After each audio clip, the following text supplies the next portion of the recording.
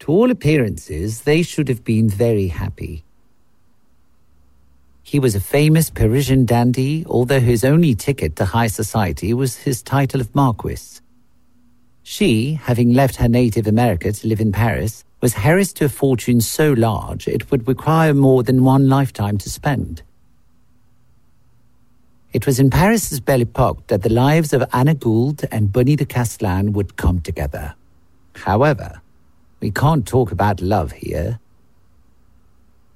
because their meeting in 1894 had nothing to do with the romanticism of the City of Love. You're listening to For Better and For Worse, a podcast dedicated to the most unexpected and thrilling wedding stories.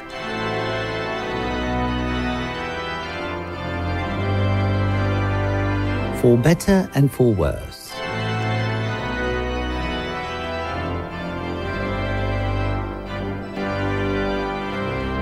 You're about to discover the first episode dedicated to one of the most famous weddings of the 19th century. Let's dive into this interesting story about the American billionaire Lady Anna Gould and the French Count Boniface de Castellane.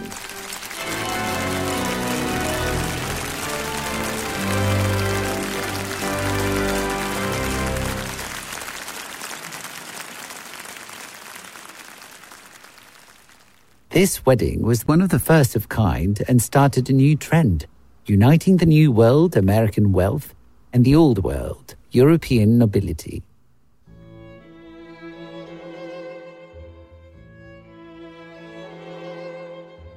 Anna Gould was the second child of a family of 6 children.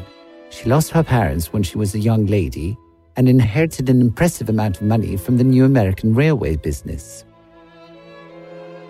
She was known not only for her impressive wealth, but also, unfortunately, for her lack of beauty. After her father's death in 1892, she decided to come to Paris dreaming of finding a charming prince. She attended one of Mrs. Red's well-known salons and was introduced to the infamous Parisian dandy, Count Boniface de Castellane.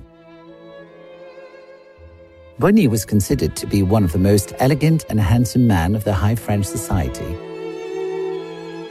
However, his family was running out of money.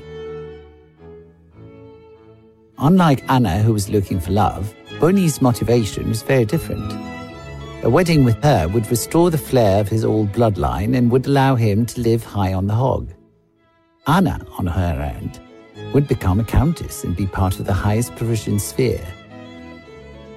This was a fair deal, according to Bonnie. 1 year after they met in Paris, they married in New York in March 1895. The Gould Palace was full of white roses and orchids, and the bride was wearing the Castellane family jewels, a profusion of pearls and diamonds embroidered in an ivory satin dress. Her engagement ring was made of a ruby and a sapphire.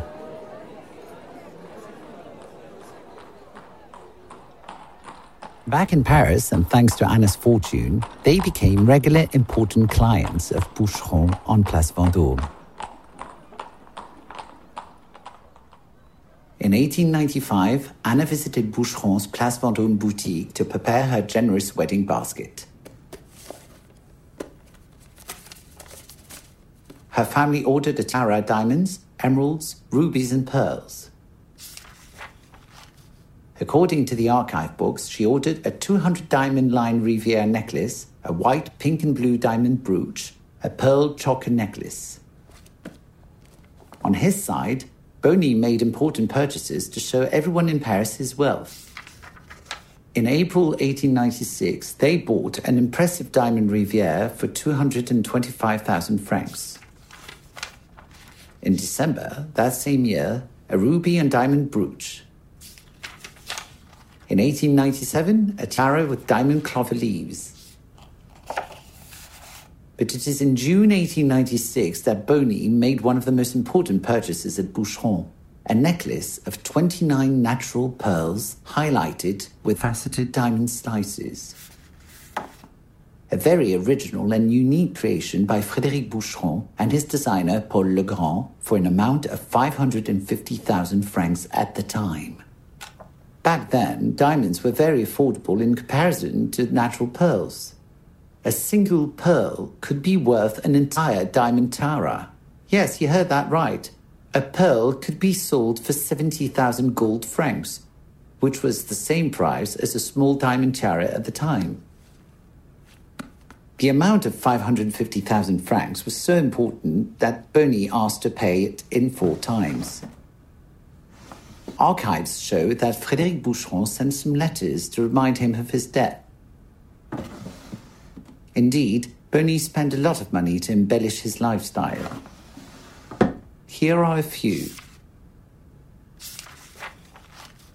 He purchased the 18th century Château du Marais, 40 kilometers away from Paris, with its remarkable gardens à la Française.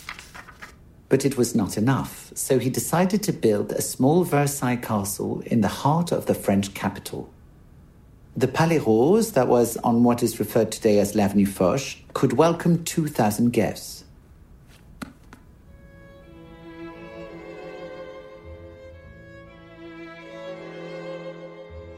Bony was not only spending huge amounts of Anna's money, he was also having affairs. Humiliated and bored, Anna asked for a divorce in 1906. Boniface de Castellane was consequently left without any money but kept his sarcastic humour. He once said after a dîner en ville, "Lucky I was here, if not I would have been dying of boredom." He returned to his mother's home.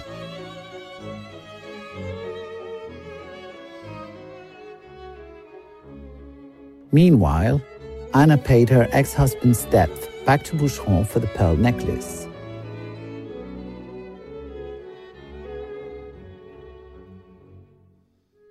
One year after the divorce, Maison Boucheron welcomed Anna again as she was about to marry Bony's cousin, the Prince de Sagan and future Duke of Talleyrand-Périgord.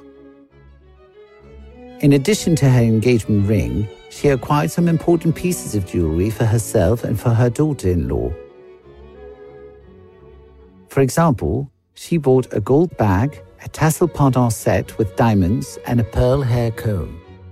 She also acquired a spectacular diamond and feather tiara made in 1913. Among all her orders, the most outstanding is probably the diamond necklace with a 69-carat pear-shaped diamond pendant ordered in 1927.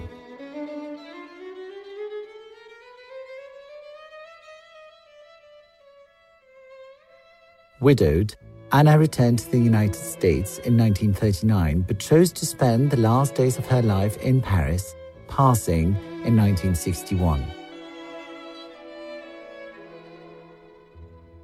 She is buried in the Passy Cemetery near Trocadero.